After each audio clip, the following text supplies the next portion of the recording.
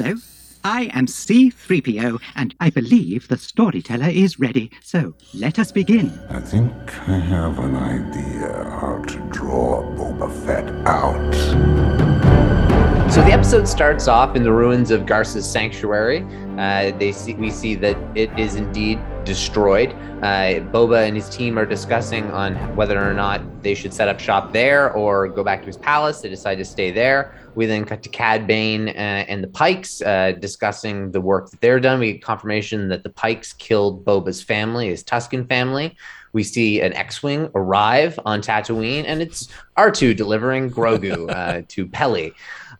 We then get kind of a layout of Boba's team and how they're spread out amongst Mos Espa.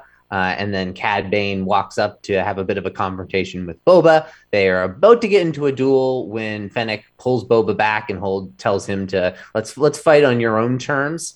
And then they start to get a little weary as the entire town gets a little bit odd, and all of the families are no longer going to be neutral, and they decide they're going to turn on Boba and his team. So Mos Espa becomes essentially a complete loss. Cad Bane had delivered the news that he has killed Cobb Vanth, and that no reinforcements are coming. And so Boba and Din are SOL inside the sanctuary. They send out the Major Domo to do negotiations as a distraction. They fly out all Mando jetpack style, and it's really just an all-out, let's try our best to see if we can win this. It's not going so well. But then the people of Freetown arrive as reinforcements, and things start to go okay. And then two giant droideka show up. Oh, yeah. And then things are not going okay. And then from this point, it's essentially Mandalorian tools and weapons trying to take down these droidekas. It's not going so well, but with a little bit of help from Santo, Grogu, who shows up on a rickshaw speeder, and the Darksaber, they're able to take down most of one droideka. Mm-hmm. And then the Rancor comes. Boba riding the Rancor to take out the last of that droideka, and then essentially the next droideka as well. We then get Cad Bane doing a final standoff with Boba Fett. There's some confrontation. Cad wins the duel, shoots Boba again, basically mocks him for going soft. And then Boba pulls out something that means a lot to him, his Gadurfi stick, the one that he made with his Tusken family, and stabs Cad Bane with it, killing Cad Bane. And ultimately, everything seems good, except for the Rancor that's on the loose, and Boba doesn't have fully tamed yet. And so who's going to have to tame it? Well, the smallest of us all, little Grogu. Grogu is able to tame the Rancor after Daddy Din fails to do so quite miserably and almost getting his head bitten off. And then the episode quickly cuts to Fennec taking out all of the heads of the Pike and the families and the mayor. And then Boba and Fennec walking the streets of Mos Espa that they've cleaned up. People are bowing to them. Everything is good. They laugh with their friends, the Mods and Black Chrysanthemum. And then we cut up to space with Din and Grogu speeding away, off to fight another day in Mando Season 3. Yeah, and important also that they kind of indicate that maybe being the crime lords of this town was really not what they wanted after all, now that they in fact have it. And they kind of hint that maybe they're just going to give the role to Chrysanthemum. And I have like a little, a slight reservation about that. Maybe we want to save it for later in the conversation. Yeah, I don't necessarily know if that I didn't get that, but you're also not the only person who got that. I tossed him the fruit somewhere else. It kind of seemed like the fruit was symbolic of being in charge around these parts. Yeah, I didn't so much see that. Fennec refused the fruit and Boba took the I don't know. I still see that as Boba's turf and he wouldn't want to abandon it. And also I'm holding out hope because that would make really this a very weird, even weirder arc.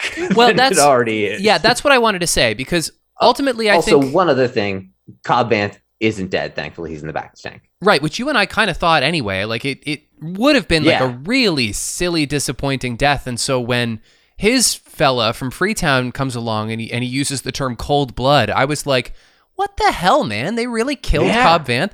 And so when Boba later said, I can't use my Bacta tank, it's occupied right now, I was like, oh, thank God, that's got to be Cobb Vanth. And it was in the post-credit scene. I thought it was Black Chrysanthemum until I saw him in the street, and then I clued in it was Cobb Vanth. Yeah, because Chrysanthemum took a few hits. He seemed... I loved how indestructible he was. He seemed down for the count a couple of times, and credit to you also, because his specific rivalry with Trandoshans was very much on display in this episode. Yeah, don't put him in the Trandoshan district. But just going back to the fruit thing, I think overall that this was a very good season finale, and it in many ways was quite satisfying because it was the best of both worlds. Like, suddenly the long action sequences, which previously in this season have felt kind of bloated, for whatever reason feel very satisfying now. And I think in no small part, it's Mando and Grogu are beefing it up with much more charm. But also, it was just they didn't pull any punches. It wasn't lame. Like, it was really great. But because of how I interpret that fruit and the handing off, and because Boba specifically says, maybe we're not cut out for this, or he says a line that definitely indicates, like, I don't know.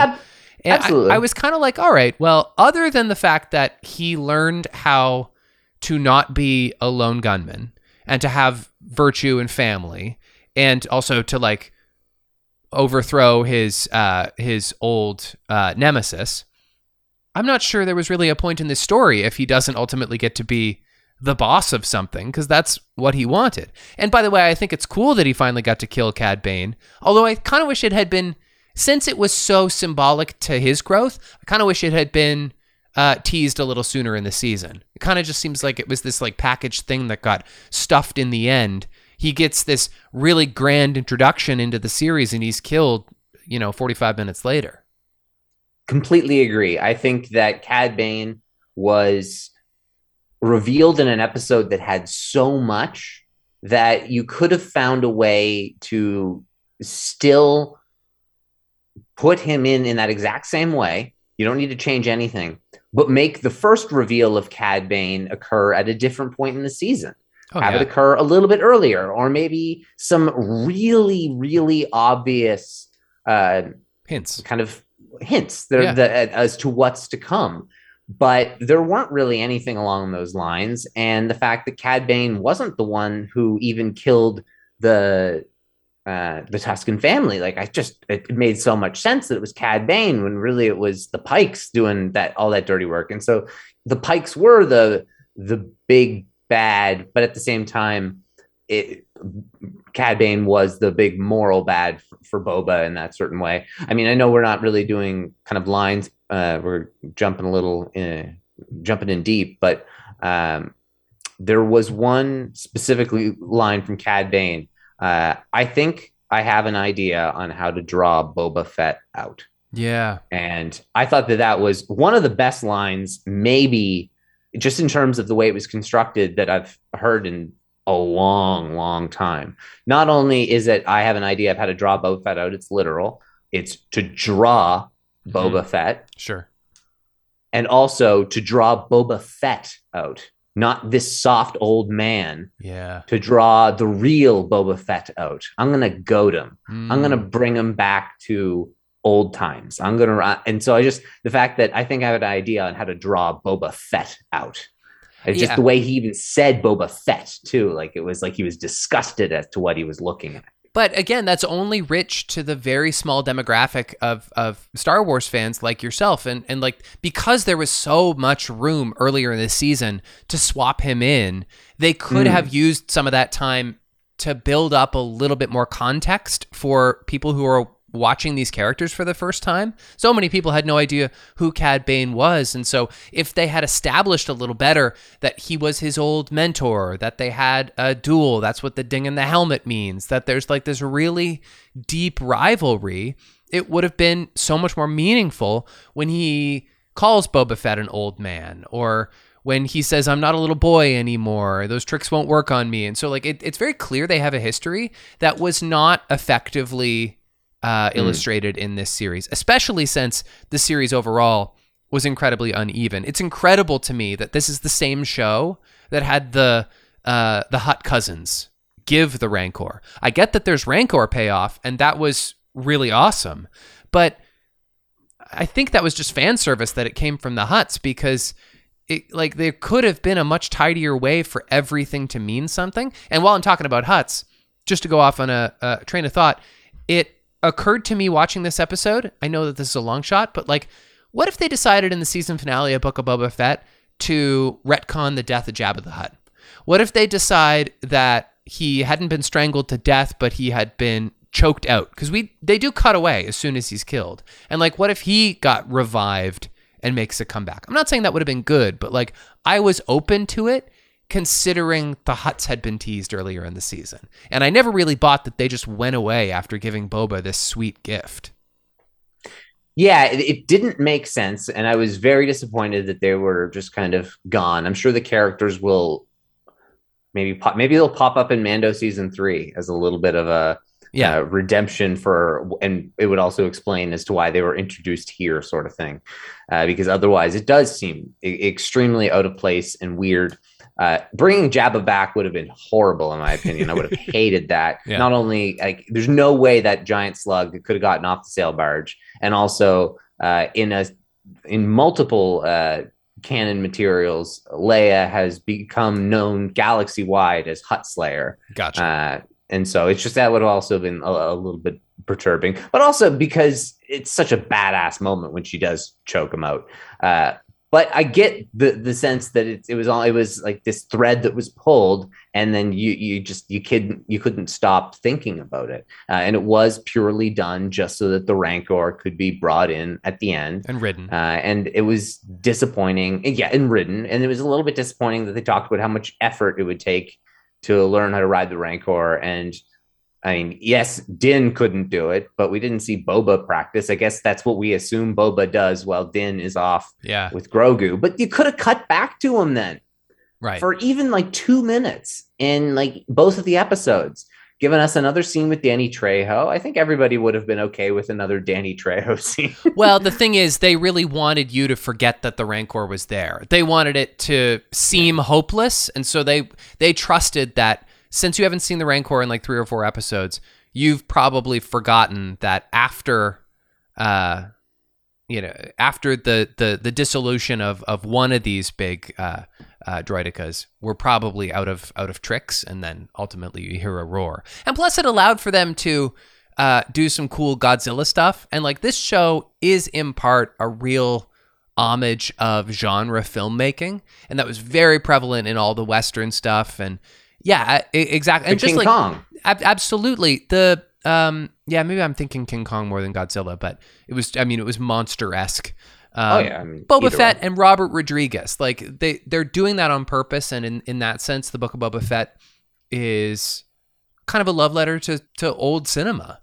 And that's cool to do that with Boba Fett, because he's kind of like an old cinema character. He's like the last of that type of mysterious hero. And so, I thought it was well styled, the Rancor. I would agree, but I think that there was too much going on across the season, because yes, while this episode I think was executed really well in that way, I think when you look back at the entire season, it was trying to kind of be a gangster show in the previews. Yep. It was trying to be a gangster show in the modern timeline, but in the flashback timeline, it was a morality tale and about learning lessons. And it was extremely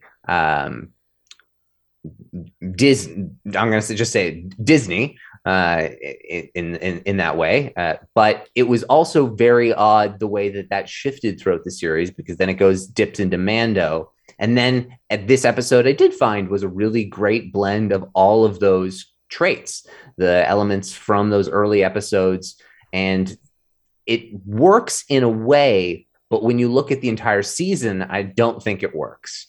So I think that so many of the episodes in this, and I'm not the first one to say this, but it almost makes me wonder, you called it the Mandalorian, you can't change that. Boba Fett's still a Mandalorian. It was bonkers in my mind that this was not Mandalorian season 3. After what we saw. Yeah. Unless they have a clear plan already for Book of Boba Fett season 2, it doesn't make sense. You called it the Mandalorian. You didn't call it the Clone Wars the same way you had such an open-ended title for your previous show, where you did all of these kind of intermingling stories that don't necessarily have to be attached per se, but you are doing the exact same thing with The Mandalorian. And you had the opening on the fact that Boba Fett's kind of a Mandalorian, so you could get away with it. It didn't make a ton of sense as to what the purpose of this show was. And there also, are so many great little episodes. Also, the Sarlacc thing and the Tusken thing and like the whole Boba backstory could have been tightened up that way if it was just treated as like a 2 or 3 episode arc of The Mandalorian. I completely agree. And I can't help but think on some level that the heavy presence of Din in the second half of this season was patchwork on some level. Like, I understand that Favreau wrote the full season, and maybe on paper it looked really good. And by and large, it was pretty good. But like maybe on paper it looked better. And they got halfway through shooting these episodes and they're like, we are missing something. There is an X factor that is lacking here. And the problem is we've got 4 in the can. And so, or something. And so what we need to do probably here at the last minute is, we were going to bring in Mando and Grogu at some point. Let's make them the stars. And by the way, like they really signal to that in the final shot of this season when they cut from secondary characters Boba and Fennec to lead characters Mando and Grogu, who get to fly off into the sunset. Like having been essentially the heroes and the people most on your mind. And so while I'm sure that's not exactly how the workshopping and the breaking of a Star Wars season goes, it's going to feel, I think, to a lot of casual viewers and just people in general, like the show wasn't working and so they had to bring in a ringer. And that is kind of what happened. Yeah, it is interesting that Filoni was so heavily involved with that one episode, and it makes it stand out even more in retrospect that maybe it just shouldn't have been. It doesn't make sense. That one episode, it was so above and beyond. Episode was it 5 or no 6? Was it the last episode? Yeah, what last was week. The one with Luke. Yeah, it was 6. Yeah, yeah. That episode was bonkers. Like there was so much in that episode. That was one of the best episodes of Star Wars TV. I talked about I wanted one of these episodes to be in my top 10. Yeah, that one probably is in my that one's in my top 5 easily. No, yeah. it is because I can watch it as just a piece of Star Wars.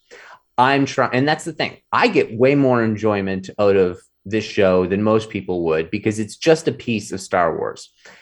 I'm trying to kind of objectively critique the fact that I think there's some sloppy construction, but the contents are all quite solid, and in some of the cases, absolutely incredible.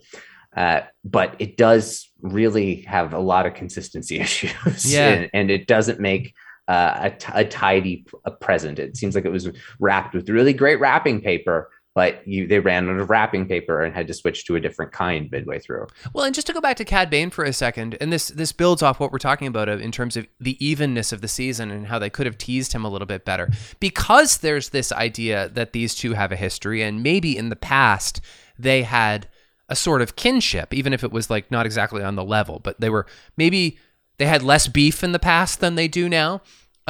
There's obviously like a really strong tradition in Star Wars of meeting up with your foe who was once your friend and having to kill him. Like that's the climax of the original Star Wars movie. And for that to mirror in this context, which is very different from Anakin and Obi-Wan, is still very useful, but they don't have the backstory built. And so that's kind of too bad. On the Rancor, is it fair to say that this Rancor is way, way, way bigger than the one we see in Return of the Jedi?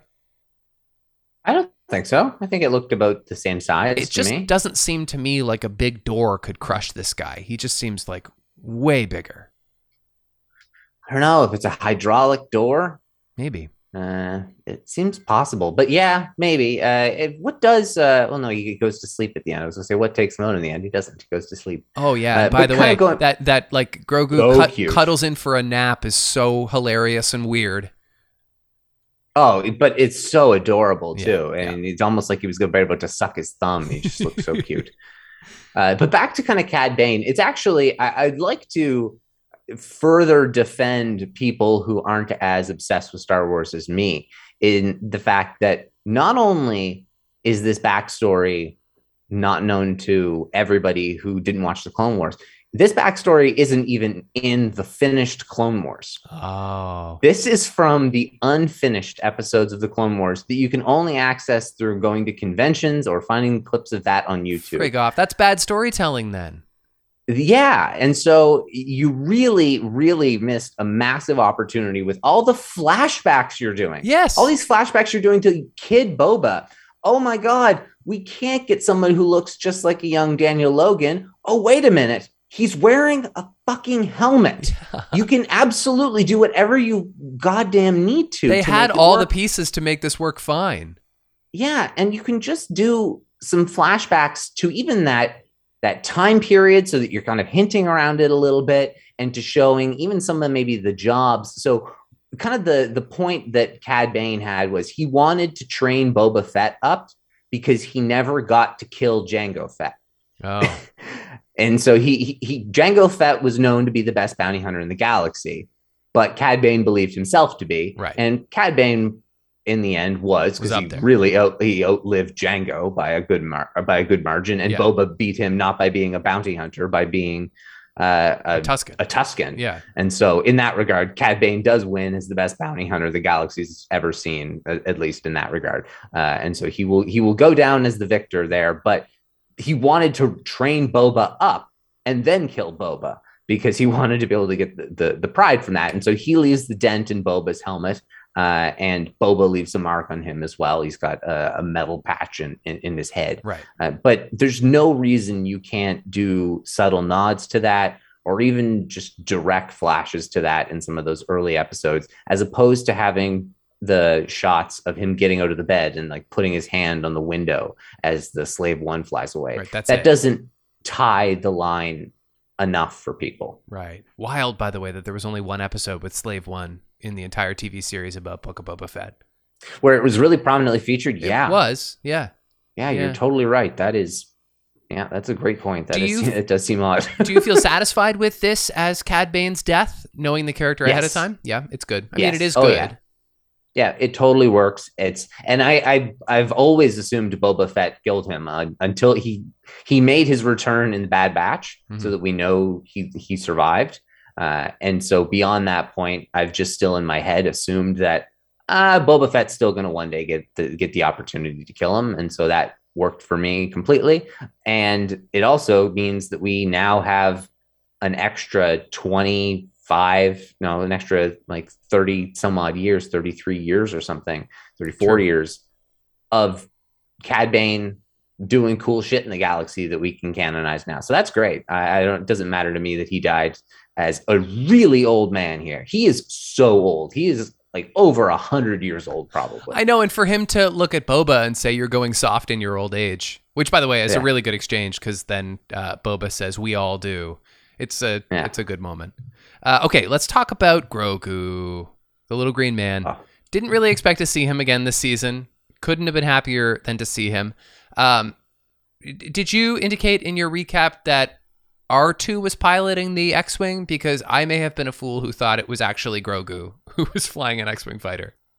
Oh, really? Well, because actually, that's funny. So it was definitely R2, but even Peli has a line. He's in the cockpit, and Peli kind of like says something. Did you fly this thing all by yourself or something? And so I don't know. She did say that, but what I wrote down as the funny line was the line she says to one of the pit droids after, I know an astromech flew the ship. Oh, I missed that directly to, yeah, and it's just funny the way that she delivers it too. But yeah, no, R2 was flying.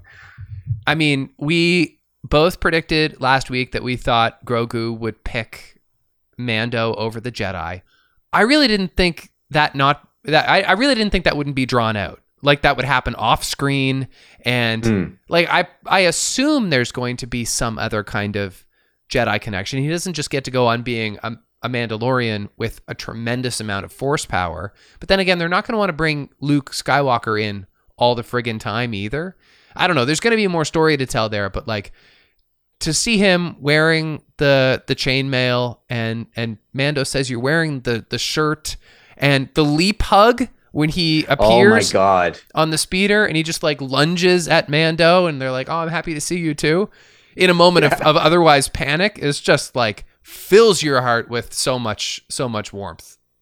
Oh, it was so joyful to see him jump like a little frog up into his arms, and he's just so excited. And the babbling that he does, oh, I'm happy to see you too, buddy. Yeah. But yeah, it's a really sweet moment. Grogu stole the show, and like I love me some Grogu, obviously, but Grogu I really thought stole this episode with the Rancor move and just the absolute cuteness of the cuddle up next to him and the jumping into Din's arms. The walking when he like walks out into the street in his little sack.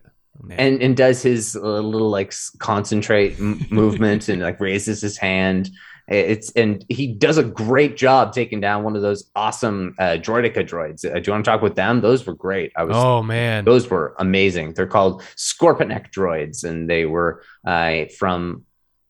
I think they appeared maybe in some small or very few Legends content, but they're initially from concept art from the prequels.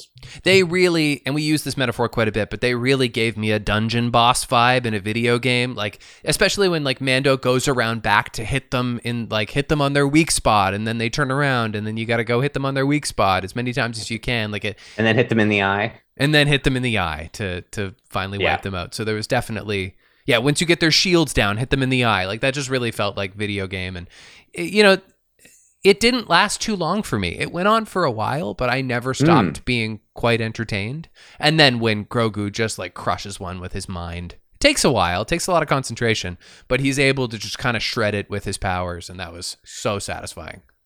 I like the fact that he specifically, like, pulled out a bolt. Like, there was one that's just flew right to him. And then everything goes to shit from there. And then the Rancor dusts off the final pieces. But yeah, Din really at a couple moments is letting Grogu do his thing. And that's the thing I think that could be more interesting about the way that their relationship develops is if Grogu has picked up enough from his Jedi training with Luke that he's able to seemingly defend himself. Maybe he doesn't get quite as tired. Maybe he's able to do more. And I do think that he will live the Mandalorian way with these Jedi powers. I think that's very like Ahsoka's not really following the Jedi way per se, and there are enough Force users roaming around the galaxy. I think he's going to maybe one day find a Jedi whom he can kind of connect with a little bit more and maybe learn some deeper meanings of the Force with. I mean, that could be Rey, right? Like Rey in the future, it could absolutely be. Rey does not follow the traditional Force path. It could be Rey or 50 or 100 years after Rey. Totally. And that's the benefit of Grogu is we have so much time with him. But I would absolutely 100% put a confident $20 on Rey and Grogu. Being on screen together in the next 15 years. It will absolutely happen. And it would make a ton of sense for Grogu's actual next Jedi Master to be Rey after both of their first Jedi Master being Luke. So I think that would be kind of cool. Well, and Rey is also a Skywalker. And so they're all kind of part of the same little family. Yeah, absolutely. Yeah, really nice. I guess I don't have a whole lot more thoughts about it. Do we think that Flashdance is dead when her bar got blown up? I think she's definitely dead. Yeah. I do want to say I have some take backs. Man, those mods, they bugged me more this episode than anyone else. The Power Rangers, I hate them. Acting was so atrocious from Sophie Thatcher. Sophie Thatcher. Her name? She gives me a real Ali Sheedy in the Breakfast Club vibe, and not in a good way, because I wouldn't want Ali Sheedy in the Breakfast Club within I don't know how many parsecs of Star Wars, because like it's just a very bad fit. That she's like wearing clothes from Hot Topic. It's such a bad fit. Not a fan. It does not look right. And same with the other guy. Their British accents are wrong. If you're from Tatooine, if you're like so righteous, self-righteous about being from Tatooine, first of all, you shouldn't rip people off and steal from them. Mm-hmm. And also you shouldn't have a British accent. Agreed. Because no one else does from Tatooine. Great point. No one ever has. And so it does not make any sense. That's trying too hard to incorporate other elements of Star Wars into Tatooine when Tatooine is going to feel like the reason they're there is to add like a little color to Tatooine. Yeah. Sorry, Tatooine doesn't have color. Those motorcycles That's the point are, of going to different planets in Star Wars so that you don't get bored being on just Tatooine. Mm-hmm. And that is the problem with having a completely grounded show for what is was it 5 of the 7 or 6 of the 5 of the 7 episodes. And so that is something that I think Star Wars can maybe learn a little bit from on in that area, because I don't think I would hate these characters as much if they weren't on Tatooine. Maybe. But I do think some of the dialogue that they have was pretty shitty in the beginning of the episode and in the I grew up around here, right, and the fighting with the Freetown people. I think you're onto something in the idea that if they had been from somewhere else, they wouldn't be as irritating because they wouldn't stand out as so wrong.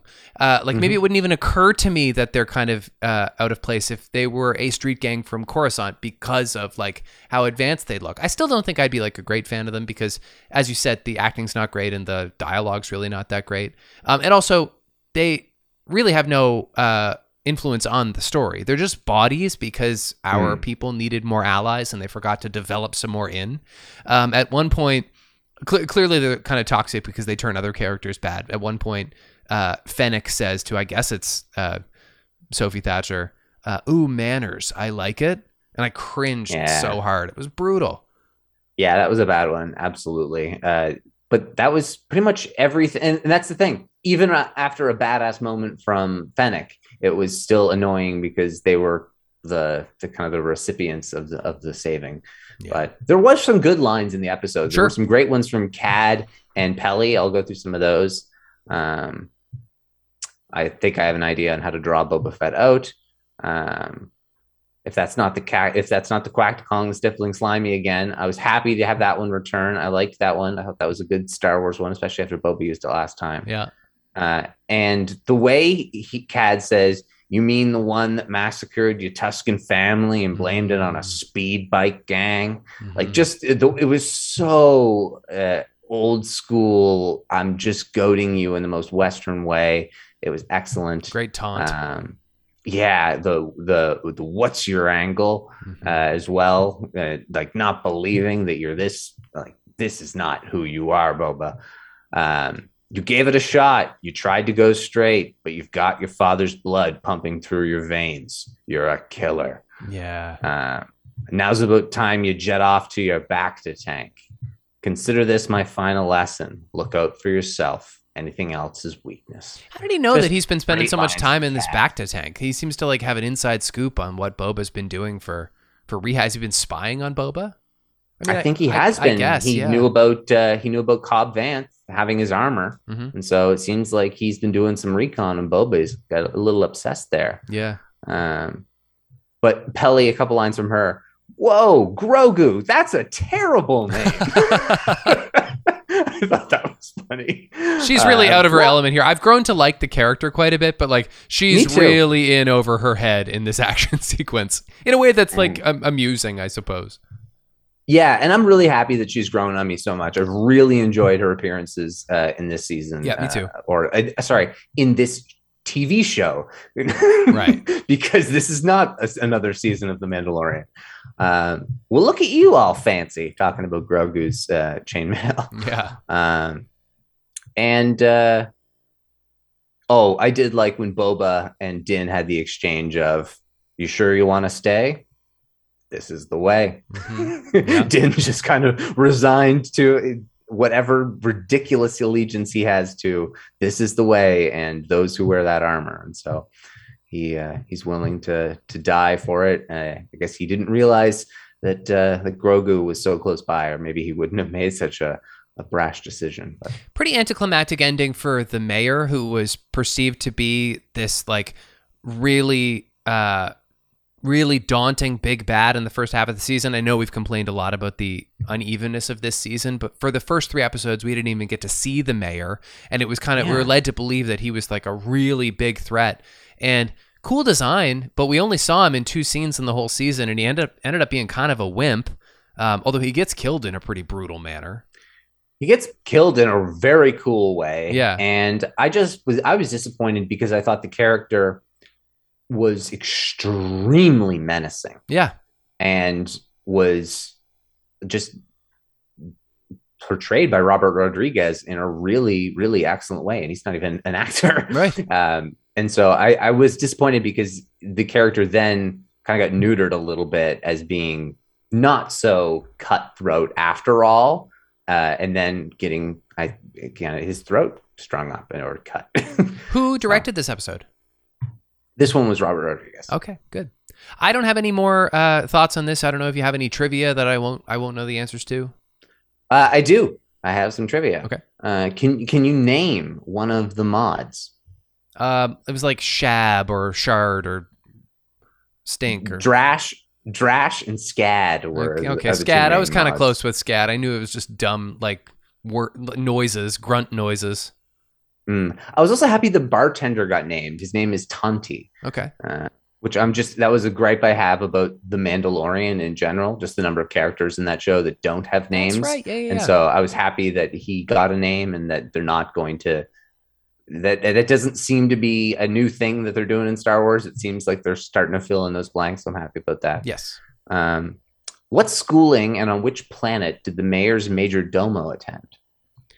I think he said from Coruscant because he indicated that like he's like, I'm not trying to brag. I don't remember what he was schooled in, although I guess the point of that monologue is I'm really good with negotiation tactics. So it was finishing school is what it was specifically. But okay. Yeah, finishing school. Prep school. Finishing academy on Coruscant. Yeah. Gotcha. I hope we don't see any more of him, by the way. I don't know where we would. There's no need to have him anymore. He doesn't work for anybody. He's not a threat, as he said. Let's just get rid of him. Yeah, he's an annoying character. Did not fit in the series and was very unnecessary. Yeah. And where does Fennec kill the Pike and family leaders? You mean in that final scene when she assassinates everybody? I don't know. I just figured it was somebody's office. Well, you got one of the words right. Okay. It was the Mos Eisley Desert Survey Office. Okay. All right. I would not have gotten that. So the major domo says specifically, the Mos Eisley Desert Survey Office, to be specific, or whatever he says, and after being taunted. I thought that was a good moment because there was so much going on that it was easy to forget that Fennec was nowhere to be seen. And so, in fact, she had been like on her own, like taken out the executives, like on her own side. Being an mission. assassin. Yeah, like that was really quite perfect for her. Yeah, overall, it was a good season of Star Wars television. It was enjoyable in that regard, but it was a weird execution of the concept of the Book of Boba Fett. So I won't soon rewatch the first 4 episodes of this season. Someday, but like ahead of Mando season 3, I'll probably rewatch the most recent 3 episodes, but I'm not in any hurry to rewatch the Boba Tusken origin story again. Yeah, I would agree. It's good, but it's not necessarily the most rewatchable. It's right there, and I was kind of thinking about this today. The highs of this season or series were right up there with some of the highs of Mando. Yeah, but the lows were right there with some of the lows in Solo, and so was a real range, and that just is very weird to process, but not a bad thing. When I look at the way that the Clone Wars was constructed, that has a lot more than 7 episodes. But when you look at the whole mixed bag of it, there are some things in it that are the worst things in canon, right. And then there are some things in it that are like right at the bloody tip top. And so it's you just have to take the good with the bad and enjoy the good. And overall, like there wasn't really bad in it. It was just parts that were not as like edge of your seat enjoyable as maybe The Mandalorian tends to be around Christmas time. Now, this is just the first new Star Wars of 2022. We do not have to wait that long before there's more, which leads us nicely to probably the biggest bit of Star Wars news this week. Yes, that would be the fact on May 25th, we are getting Obi-Wan Kenobi, and we have the poster for it. Yes, we do. And so interestingly, I have not looked into at anything anybody has said about this, but Did anything stand out to you on it? There's one thing that stands out to me, I think. I don't know about the design, although I'm curious to hear about this. I assume you know that it's being released on the 45th anniversary of Star Wars, the original movie. Yes, on May 25th. Yes. Already some people complaining about it not being May the 4th, but it's actually a more significant date than that, which is really, really nice. I mean, I tell you, it's one of those very minimal posters. It's a wide shot. It's quite far back, and you see partially robed Obi-Wan, Ewan, of course, walking through a very like barren wasteland on Tatooine. He looks more like, I mean, not just because he's played by the same actor, but he looks more like Revenge of the Sith Obi-Wan than A New Hope Obi-Wan. He still has some brown in his hair color. I don't know if your question has anything to do with that iconic Phantom Menace poster, which is also like similarly balanced in terms of one character in the sand. No, it's not what I was getting at, but I wonder if the shadow is anything interesting. Probably doesn't not. appear to be. The thing that stands out to me, and I could be wrong because it's so small, is that he's holding a lightsaber. Yes. And yes, he is. He's holding a turned off lightsaber. Yes, and it very much appears like he is holding Anakin's lightsaber. Oh. Not his own. I wouldn't have. So that makes sense. It's the shape of the Graflex that is not the shape of his lightsaber. Okay. And you zoom in, and it's even more clearly the shape of the Graflex and not the shape of his lightsaber. So that is he bearing a gift for his old friend? Is he going to try and coax him back with the saber that he built as a Jedi? Is he going to fight Anakin with his own saber? Is Anakin going to have to fight against that saber again, the same way that he fought against Luke in Empire? That could be cool. That could be very cool, especially seeing as Obi-Wan wielding it. That is for sure not an accident, so you might be onto something there. But I'm not so sure that this is like a still from the show. In fact, we know that it's not. It's artwork meant to tease the show and create, generate exactly this kind of conversation. But just contextually, I think that this is Obi-Wan walking into his new existence as a loner. I think that this is not just like him going out for bread. I think that this is him getting to Tatooine. If I apply some kind of story to the image I'm looking at, I think this is him just getting here. And so, in a sense, he walked away from Mustafar with that lightsaber in his hand. I'm not saying this is, like 20 minutes after that. I'm just saying that like this is our opportunity to see what happens essentially after that moment, after we left that version of the character. And so this is him walking, on the same path with the same things in his hands, the same tools at his disposal. That's really interesting. It definitely age-wise aligns with kind of that mindset too, in the sense he doesn't look too much older. I kind of view it a little bit more as that he's lost there. He's kind of just lost in the desert and sort of lost in what he's supposed to do. And he's not the one who gets to raise Luke. He's somebody who's just supposed to be there from a distance. My guess is he's going to be rejected by, it wouldn't surprise me if he tries to be in Luke's life and we see him actively being rejected from Luke's life. Yeah, that's possible.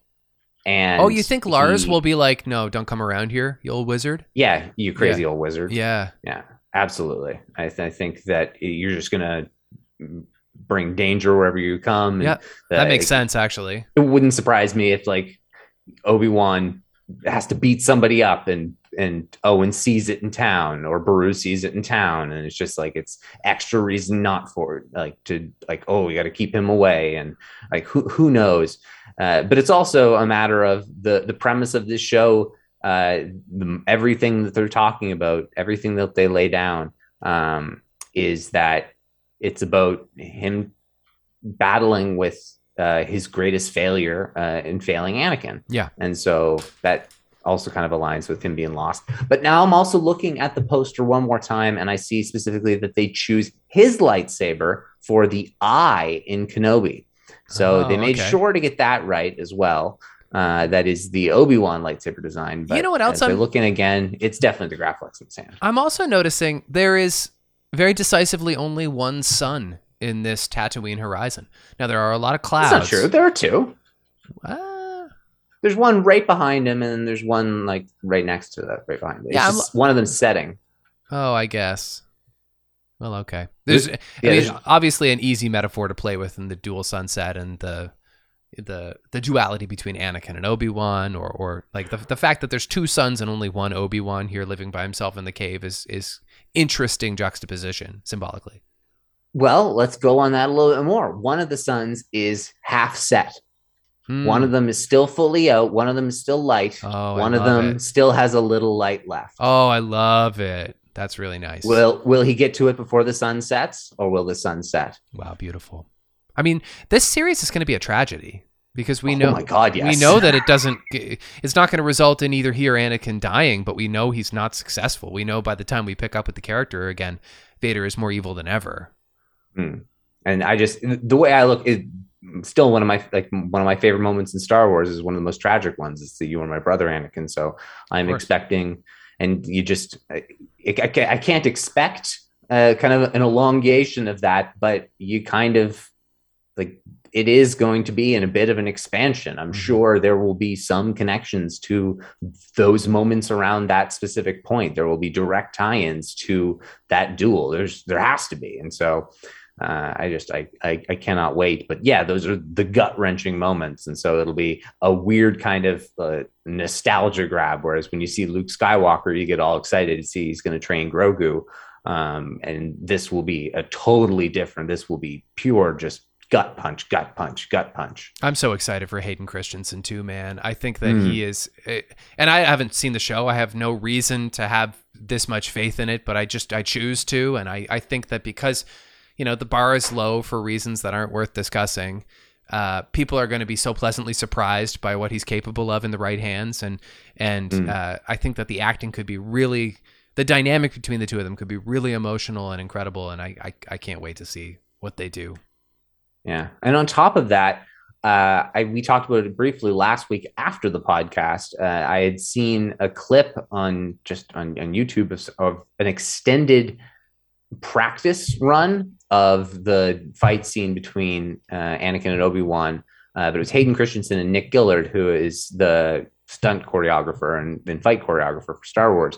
And so it was Nick Gillard playing the role of Obi-Wan and Hayden Christensen doing his Anakin parts. Yeah. But it was a different fight. It was a faster and more intense fight. And it was insane. And it just shows you how athletic Hayden Christensen is and how incredible he is with a lightsaber. Great. And I think for that reason and for so many other, I imagine we're going to, I hope we have him in the Darth Vader suit during the fight. Shoot it in a way that makes him look bigger, because you need to make him bigger. But I don't care. Hayden Christensen has fought like Anakin, and he fought like Anakin. He learned how to fight in a way that would resemble the way Darth Vader would fight as a cyborg too. And so it's just he knows that part of the character so well, the physicality. And it reminds me of the way that Adam Driver has such command over Kylo Ren's physicality, and the fact that we praise him for that. But Anakin did the exact same thing. He would just had to adhere to the physicality of David Prowse playing a cyborg from the 70s as a heartthrob 20-year-old. Yeah. And I'm sorry, that's a lot harder than creating your own new character. Right. And so I think he deserves to be applauded. And so, like you said, can't wait for him to get that kind of potential redemption arc. That's obviously the big one, is the Obi-Wan announcement, which is now like official. What else? Anything else going on? Not too much, but another big piece of news, and that is that Andor is getting a season 2. Right, I heard that. And that it is going to be filming soon, in this year, later this year, I think. It's going to be filming season 2. And there's also heavy rumor or leak or reveal or not announcement, but through the grapevine, it appears that it is a fully determined arc, and that it is going to be a 3-season series. Great. And I think that's awesome. Trilogy. I like that they have that planned ahead. Yep. That sounds really good. I think I heard that too. Good. We good for birthdays? Yeah, absolutely. Happy birthday on Thursday, February 10th to Laura Dern. And on Sunday, speaking of Anakin, happy birthday on February 13th to Pernilla August, Shmi Skywalker. Did we see her come back? Did I have a fever dream where she like got a cameo in some kind of Star Wars thing, or what am I thinking? No, you're thinking of the Mortis arc. Remember? Yeah, that's right. Right. They actually got her voice in there to play Shmi in a flashback. Yeah, I wonder if they'll be able to sons. use that for Obi-Wan Kenobi. I could see it. There's context for that. Yeah, there's context for it. I mean, like Obi-Wan never met Shmi, so that wouldn't help. No, but Anakin's going to be in the show. Oh yeah, and in terms of all the flashback that he has, yeah, that would be awesome. Yeah. That'd be really awesome. That'd be really awesome. Okay, well, if you want to send us any of your thoughts on the Book of Boba Fett, obviously we've got many of them. All of us do. You can email us, recorder66podcast@gmail.com, or you can tweet us at recorder66. If you're listening to the Recorder 66 podcast, be sure to rate and review on whatever app you use. If you're joining us on YouTube, be sure to like and subscribe. Coming up in the podcast, we are going to do a top 6 episode where we just break down all the things that we liked most about the Book of Boba Fett, because it turns out this episode we actually griped a lot. Do you find that we actually had a lot of criticisms overall as we talked about the season? Yeah, I think it was more a criticism on not necessarily execution, but planning. And so I'm far more okay to criticize planning, especially when I think the execution was good. Yeah. I just think that the planning mixed with the execution made for a very weird expectation and a muddled product that was very enjoyable, but one that doesn't stand well on the shelf on its own. Well, we'd love to hear your thoughts. More Recorder 66 on the way very soon. And until we are together again, May the Force be with you.